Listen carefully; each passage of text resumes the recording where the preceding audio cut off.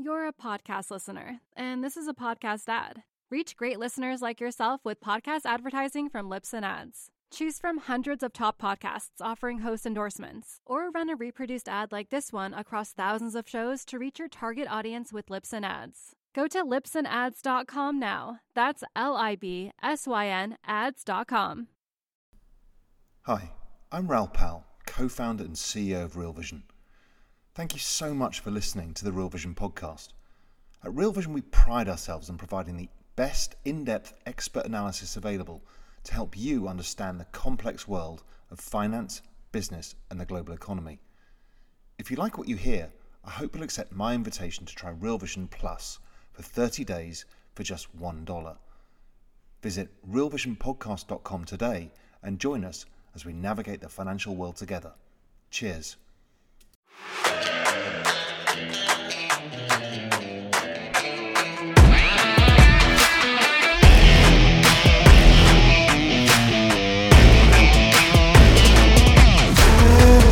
Welcome to the Real Vision Presents podcast. This week, we bring you Danielle DiMartino Booth and George Goncalves. The former Fed insider and the former primary dealer insider talk about the latest Fed meeting, the beggar thy neighbor monetary policy that the Federal Reserve and other central banks have espoused over the last decade, and recent issues with U.S. dollar liquidity. Then they talk about the prospects for a standing repo facility from the Fed, which would essentially be QE light. This was filmed right after the Fed meeting on September 18th. We hope you enjoy it. For Real Vision, I'm Drew Bissett.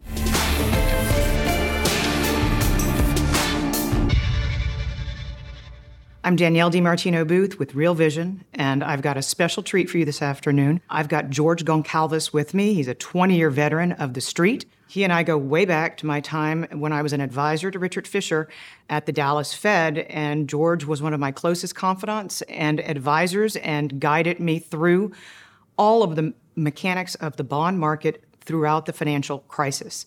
Richard Fisher knows George by name and came to rely on his really in-depth knowledge of how the bond market operates, as well as his great grasp of how that mixes with the macroeconomic outlook. So I'd like to welcome you, George. Great to be here. Thank you. Thank you. So let's paint a picture of where we are, because we're going to talk about the Federal Reserve. We're going to talk about how the bond market works. We're going to talk about things like liquidity crunches occurring at times we weren't expecting. But let's start with the basics. The Federal Reserve has just had a meeting, and Jerome Powell characterized the economy as being in a good place, the labor market as being very strong. Fed officials have actually taken a rate cut in 2019 off of the table. I think this came as a surprise to the markets that had been pricing in at least one more rate cut in 2019. But what I find to be curious, though, is the Fed officials pay attention to macroeconomic data, especially the kind that comes from the Bureau of Labor Statistics. Right. Now, we just had a big benchmark revision to private payrolls of 514,000, 40-some-odd jobs per month. If you add on the 5 straight months that we've had of negative revisions to non-farm payrolls, you have 17 consecutive months of downward revisions. I would not call this an economy or a labor market that is gaining momentum. And yet Jay Powell characterizes it as being strong and indicative of the fact that the U.S. household can continue to carry this economy. The Fed raised its GDP projections at the same time, on the same exact day that CEOs across America took their GDP forecast down. Is Jay Powell right? Or are the CEOs right? Where do you stand? I stand more with the CEOs. I do think that we are heading towards a slowdown, and the Fed is really trying to project confidence, and also has a deep belief that their mid-cycle adjustments are going to be enough to actually kind of soft land the economy. Mm-hmm. Something that really only has happened a few times in history. Sure. And so that's really where I think they're trying to project this sort of confidence. We'll see. So you were in the trenches in '98 when they managed to have 3 rate cuts and extricate themselves from the easing process. It wasn't an easing cycle.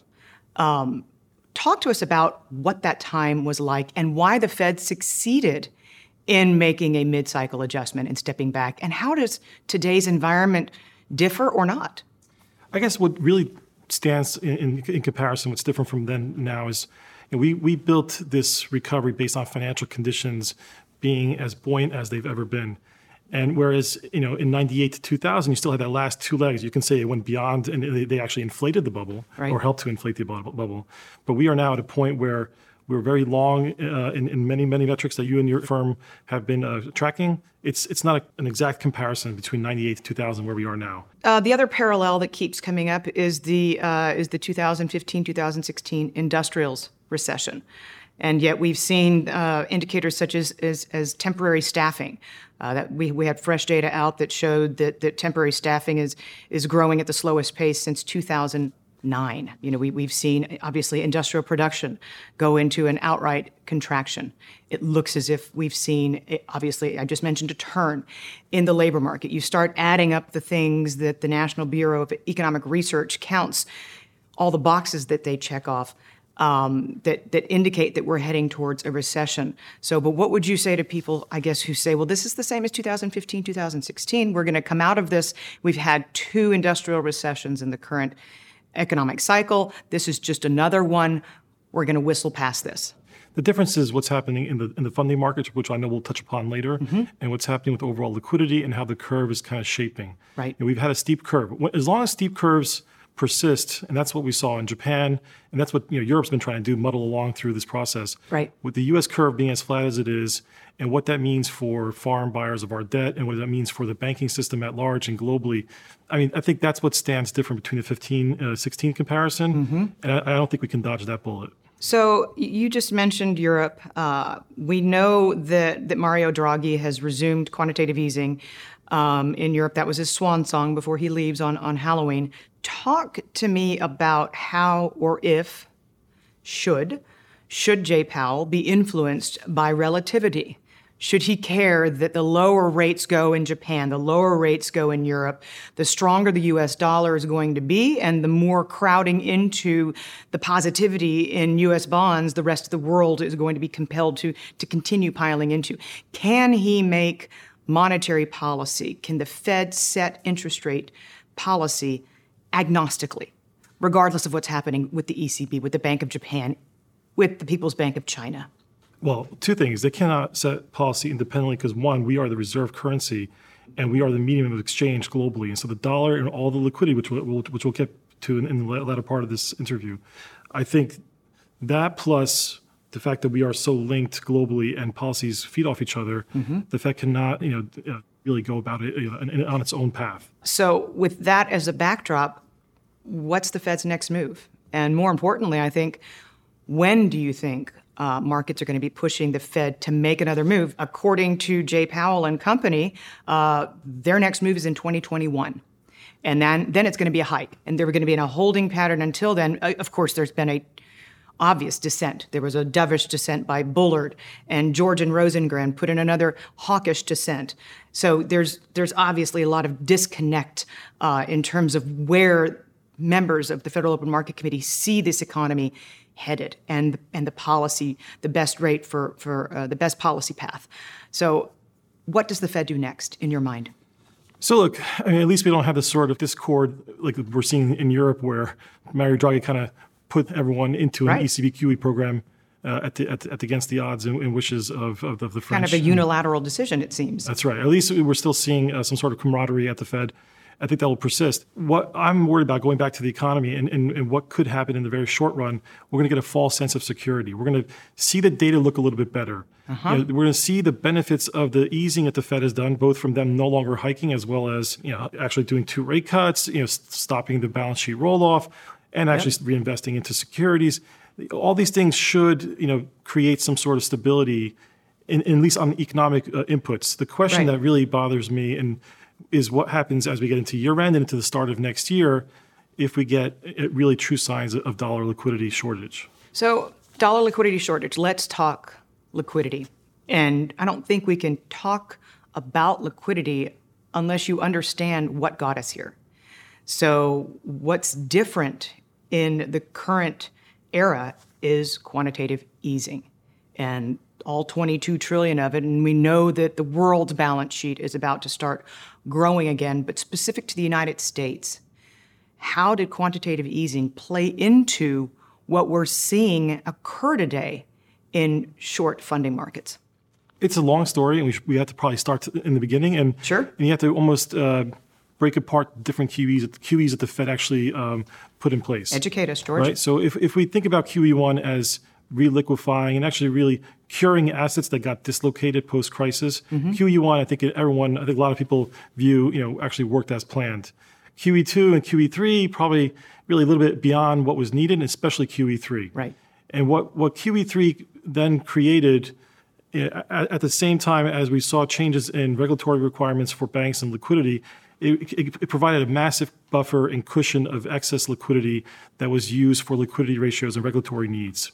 Talk to me about the regulatory changes and how they affected what's on bank balance sheets today, what banks have to hold. Just break it down. I mean, there's a lot of moving parts. I mean, the bottom line is that those that are market makers have one hand tied behind their back, if not two. And when it comes down to how they manage their balance sheet, how they get funded, who's funding them, and we've taken pride, we meaning the collective system, that the regulatory bodies of the world have disintermediated risks and funding to all other actors, where you have real money investors, you have hedge funds, mutual funds providing liquidity, but they're not mandated to actually be market makers. And so what we see... And they're not regulated by the Federal Reserve. That's right. And so what we see in moments like the last couple of days, where what typically is a standard process, we get corporate tax payments every 3 quarter, months, yep. every 3 months, and you have bonds that settle every single week. And there's always a constant ebb and flow in liquidity in the banking system, which should be well forecasted by risk managers at every single dealer, shop, and investor on the other side. This should not have been a surprise in theory. But before we get to what has happened, walk us through, was it quantitative tightening alone that depleted the reserves to what we now obviously know are too low of levels? You've mentioned in the past that excess reserves have been cut in half. How did that happen? It's been slow and methodical, but it's been happening ever since. And this goes back again to the overall global needs for dollars. And you see currency in circulation of north of 6% per annum, close to $100 billion per year. A lot of that actually not even residing in the U.S. really goes to show that the reserves that were in the system that were inflated because of QE3 have basically returned back to the same level pre-QE3. And even though the Fed concluded their QT program, their quantitative tightening, they only accounted for half of that reduction in reserves. The other half really was currency in circulation. It was other foreign central banks depositing cash at the Fed, which is an important topic. Sure. As well a little bit of controversy there if you want to talk about it. Absolutely. And also the U.S. government decided to have larger cash balances for a whole host of operational readiness issues. You can argue it's like having a strategic petroleum reserve. The U.S. government has a massive cash hoard to either deal with debt ceilings or whatever may come. Right. So that's how we got to the point of being half of the reserves. And that's where people are trying to say that 1.3 trillion reserves is not enough when pre-crisis we didn't have very little. So liquidity for dummies. How does it work when a foreign central bank sees the attractiveness of the rate that they can earn here? Just walk us through one transaction, for example, on any given day. You have opportunity sets in all asset classes, and that applies for every single investor. And you can pick and choose where you want to allocate your money. You could buy T-bills and fund the U.S. government. You could buy commercial paper and fund a corporation or a bank. You could deposit that money at the Fed if you are a foreign official central bank entity. Okay. That specific category that's a liability for the Fed's balance sheet has been growing ever since the Fed started to raise rates. And look, that we don't know was it a function of the Fed needing to have a helping hand in the early days of raising rates and being scared that there's too much central bank liquidity buying T-bills and those rates wouldn't go up. And then you have the flip side at this point, which we did not know, nor did the Fed pre the Trump administration, and knowing that there was going to be massive deficits and a kind of deluge of Treasury supply. And so now you've increased your opportunity sets. Now you can decide, do you want to have short-term treasuries or deposit money at the Fed? And what we've seen is nearly almost $200 billion increase in the foreign kind of cash hoards that are sitting at the Fed instead of being allocated into the marketplace. So drainage has come in many forms, is the bottom line. And some of them most of them out of the control of the Fed. Speaking of which, I'm curious about your reaction. At the press conference, Jay Powell said that this liquidity issue, and I'm wondering if you can thread the needle and marry it back to macroeconomics for a minute. But Jay Powell said that this liquidity crunch that we've seen in the overnight markets has absolutely no bearing on monetary policy. True or false? It's false. I mean, it's true only if they get their arms around it. And that really requires them to see stability for multiple days and weeks.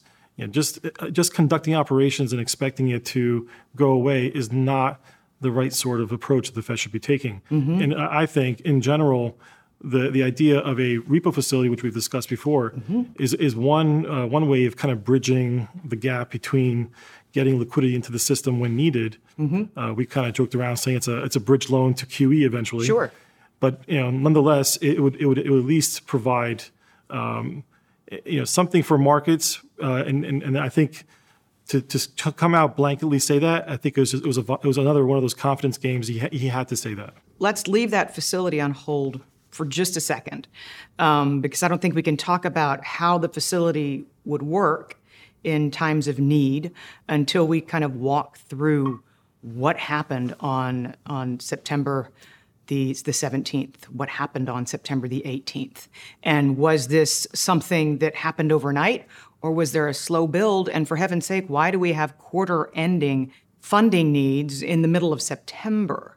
So something's not right here. This is not just a calendar effect. What happened over that 48-hour period? Well, you need to go really all the way back to last September, right? When QT got fully supersized and you got to a point where the Treasury issuance was also increasing at the same time.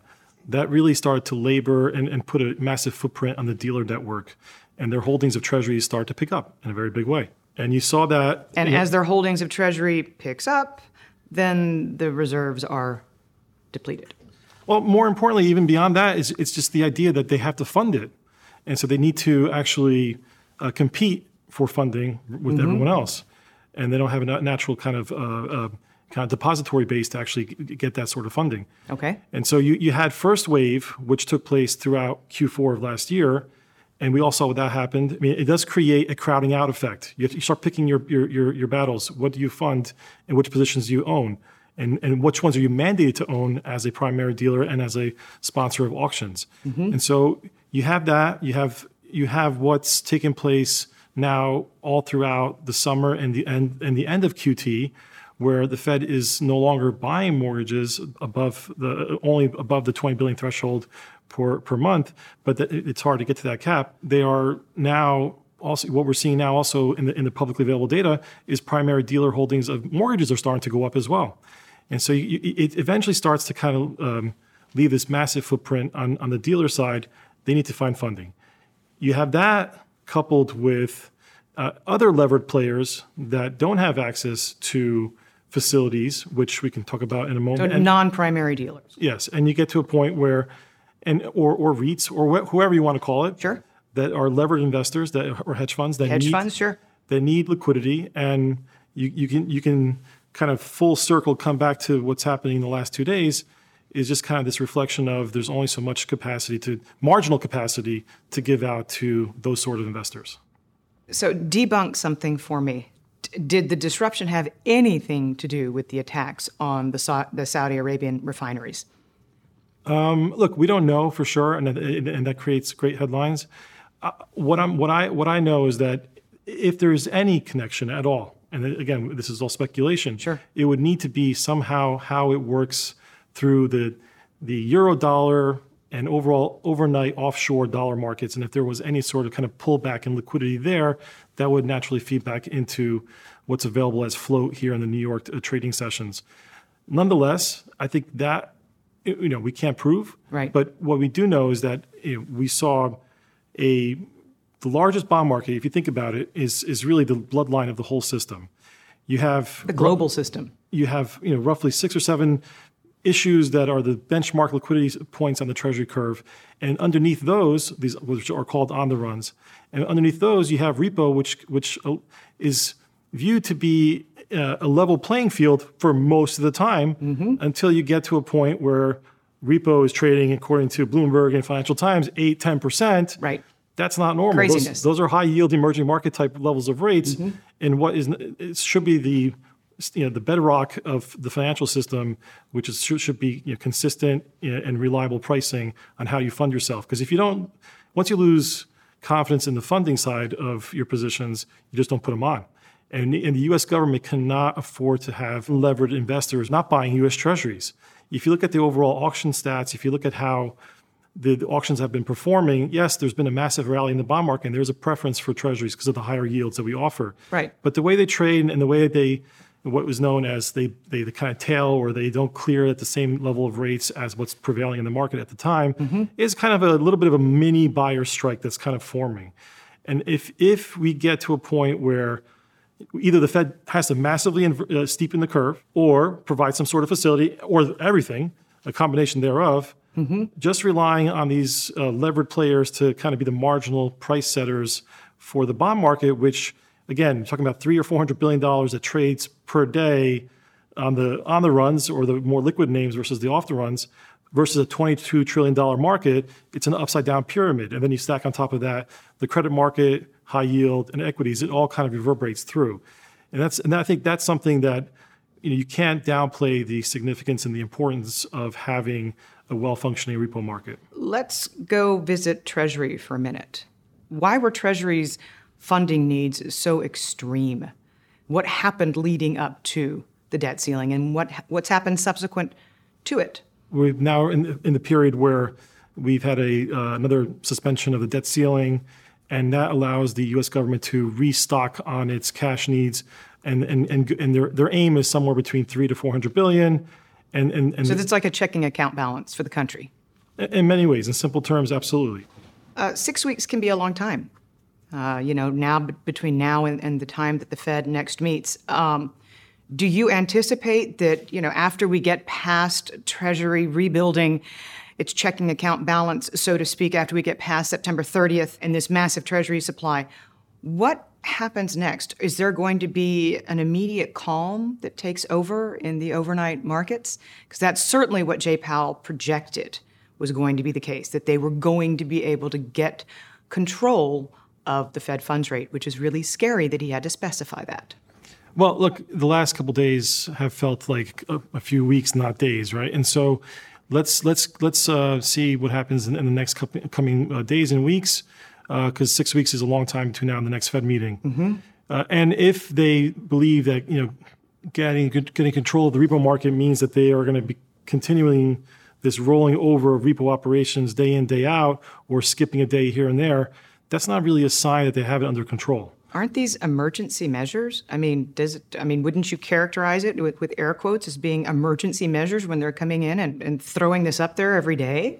Absolutely. And it really goes to show that they're probably not ready yet to make any sort of more structural changes on their policy framework, be it a new facility, be it how they operate the rate band, and changing from a floor system to a corridor system.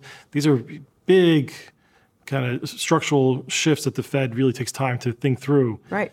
And so they're really hoping that this repo sort of chaos that we've seen in the last 2 days abates, both with the policies decisions they've done today, with cutting rates and cutting IOER, and really projecting a vote of confidence, and the fact that rates are heading lower, not higher. That should start to alleviate some of the pressures in the repo market, but only time will tell. But if we were to spend the next 6 weeks in this sort of Band-Aid approach, I think before that we would probably have some sort of either an emergency meeting that's not disclosed, and some sort of need to actually come out with something that's much more substantial and concrete. I'm sure he's a lovely person. I've seen him speak on many occasions. But what was your first thought when you heard that John Williams, who was the head of the San Francisco Fed, who had said publicly in interviews, I'm the only district reserve president who does not have a Bloomberg on my desk. Do you think that John Williams running the New York Fed and effectively dismissing Simon Potter, the architect, the creator, the engineer behind quantitative easing, do you think that in any way this is coming back to backfire against, because Jay Powell was very much for John Williams coming over to the New York Fed. Do you think that that was the right decision? Look, there's a lot of institutional knowledge, and the markets group at the Fed is great. And look, notwithstanding the little snafu that they had with the first repo operation not going well, I mean, they are prepared and they know how to conduct these sort of operations. Okay. So I don't think we need to conflate or confuse academics versus non-academics in this scenario. Mm-hmm. I think you really, even if you go to today's decision and you think about the division within the Fed around the more economists versus market folks, right? And it looks like the economists are winning, and this is where I go back to my earlier point about false sense of security, right? Because they're gonna drink their own Kool-Aid and say, see, we were right, we did everything we had to do, this is a soft landing, and meanwhile a lot of the other undercurrents in the economy are kind of just whittling away. And we still have an unsettled business around the dollar funding and repo activity. And we're just now in September. I mean, what happens as we cruise into year end? I mean, the end of the year last year was kind of the first glimpses, you said, of see, something's not right. But do you foresee pressures building even more than they did going into last year's end? Well, here's the thing. So, because everyone's so pessimistic, I actually take the other side in the very short run. Be a contrarian. I do think that markets did overshoot on the interest rate side, mm-hmm. and that we probably should see a bear steepening of the curve. Mm-hmm. That again, these are all going to be false senses of security. The markets are going to love it and say, "Look, we dodged the bullet." And we get into an environment where, at some point, rates start to become an issue for corporates and issuers. That's number one. Number two, at some point, each year-end gets closer and closer. People actually start closing down operations more towards Thanksgiving instead of actually December. And actually really— the window dressing starts earlier. And there's a lot more kind of paring down of risk, as they say. And so if that is what we see, we can actually see, and this is a very schizophrenic market where one moment it's super upset, another moment it's excited about something. Right, the Twitter market. And so if we can manage to kind of hang in here into October, and we'll see what the Fed delivers in October, because they still have a chance to actually do more. Because now we painted the picture earlier of what if repo is still an issue. They're going to have to address it either intra-meeting or actually at the meeting. So, and then we'll see what they do. If they actually do a version of QE or launch another facility, that might be enough elixir for the markets. And then it probably sets up for a bigger fall in 2020. So the June FOMC. There was a debate. There was a presentation made by the St. Louis Fed, standing repo facility. We know it exists. We know that they've been contemplating it for a while. Why wouldn't they have rolled that facility out at the September meeting? What would be holding them back? And first of all, go back 2 seconds and just tell us a little bit about what the facility looks like, how it would operate. Sure. I mean, in a very plain-spoken manner, it will be like a discount window light. Mm-hmm. It will be the availability, the posting of your treasuries as a financial institution to the Fed to actually get cash or reserves mm-hmm. to either meet liquidity requirements and things of that nature. So it's really meant to be kind of also a bridge loan concept. I was going to say, it sounds like QE on demand. QE on demand. And I think partly why they probably, they're not ready for it. And again, the Fed takes the time to work through mm-hmm. Any sort of drastic changes. If you rush it into market and you do that after some of the most volatile days in repo market, you may start signaling there's an actual problem in the repo market. Mm-hmm. And so it might make sense to kind of save that bullet for when you can assess the situation better and get data points over the next 6 weeks. Right. Trying to launch something like that in a disruptive environment, I guess, could easily go bad. And also, it's not necessarily clear that they might even want to do that in the first place, because they do like the idea of a floor system with ample reserves. And look, there's always a lot of picking and poking at the Fed.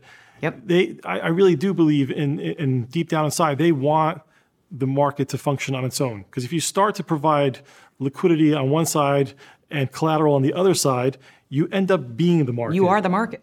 And so I really don't think they really want to encourage that behavior. It would have to be a facility that still has some strings attached, and it won't be available to every single market participants.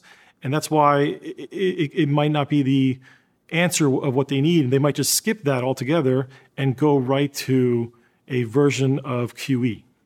And I think that's what is probably the most important topic from now until the end of the year. Yep. Will they... Market chatter has been talking about QE light, QE light. What would QE light look like? So, I mean, right now, they're taking the mortgage money and they're allocating it across the Treasury curve in a way where it's consistent with the size of the bond market. And they're doing that to be as least intrusive as possible. In many ways, the apparatus is there. They can actually just turn up the dial and say, okay, we have $20 billion of mortgage money. This month, we think that there's a shortfall of reserves of XYZ. We just stack them up and add more to that number. I think it's a very elegant solution to a potential problem. And that does effectively grow the balance sheet, does it not? It does. But the balance sheet used to grow in the past too, by the way. It only got supersized because of the QEs. We forget. That's right. I mean, all of the hyperbole in the headlines and, oh my gosh, they did the first operation in a decade. I'm like, they were running unconventional monetary policy in between. It's not that they couldn't. It's that they'd moved on to a different regime. That's right. That's right. So if that's the case, right, their biggest challenge, especially a Fed that's trying to sound incrementalist and sounding, oh, everything is fine. We don't launch QE unless people have this kind of notion QE means something's bad, we're heading into a recession. And therefore, how do you downplay that? It's all about a PR game at this point. Sure. And so they need to come up with some acronym and... Large-scale asset purchases, right. LSAP. Right. Maturity extension programs, all these things that they did in the past is kind of, make people not really focus on what they were really doing, which is QE. Now, if they were to go back to a similar net result, but with a different kind of objective, which is really just to put reserves in, they can call it something else. And I think what that may sound like is a supplementary reserve program. Like, you come to us because you need reserves. SRP. Okay. They will need to come out with something to kind of downplay that this is... George, you might be onto something there with that acronym. You might want to trademark it. We'll see.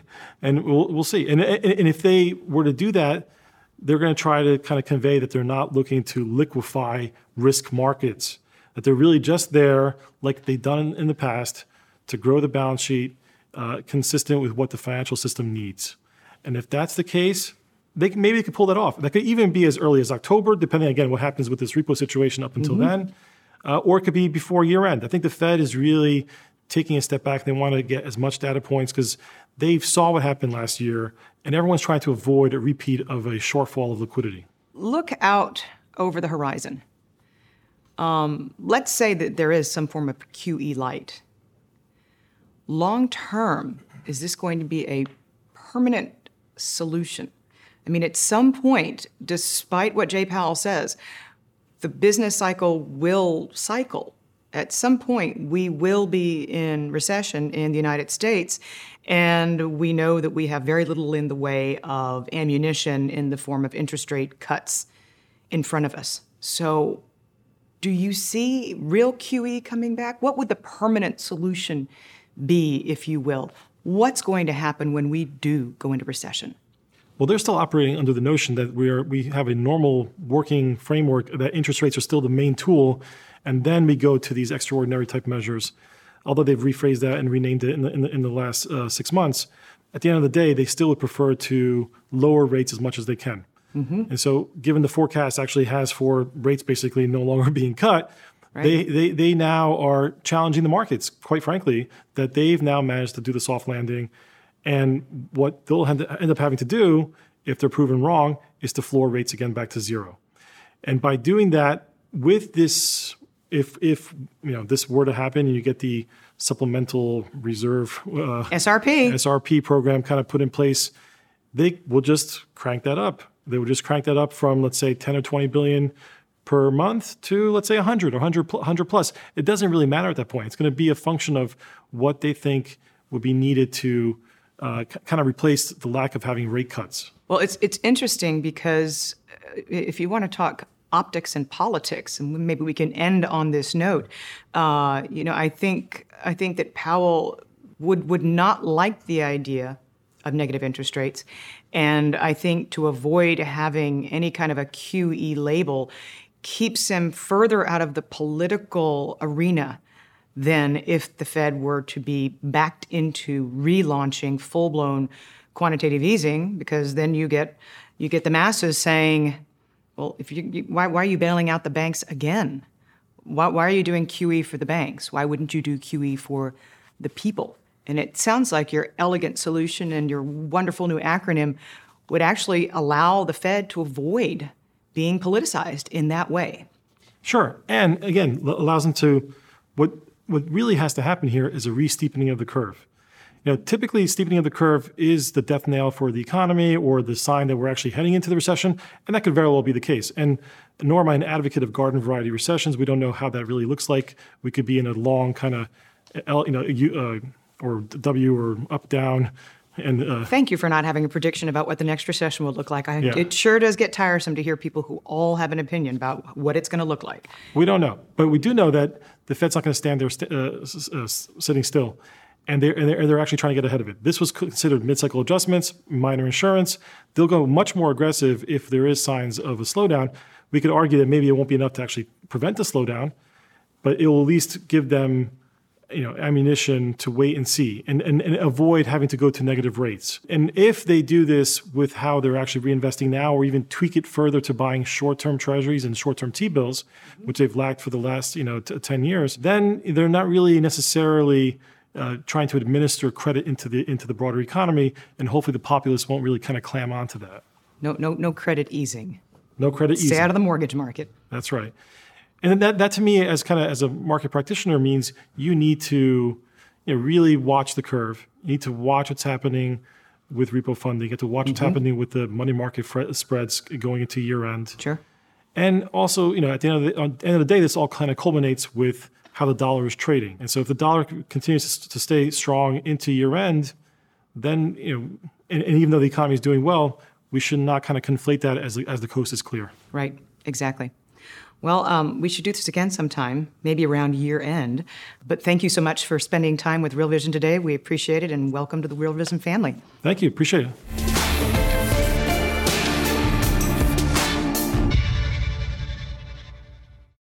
You're a podcast listener, and this is a podcast ad. Reach great listeners like yourself with podcast advertising from Libsyn Ads. Choose from hundreds of top podcasts offering host endorsements, or run a reproduced ad like this one across thousands of shows to reach your target audience with Libsyn Ads. Go to libsynads.com now. That's LIBSYN ads.com.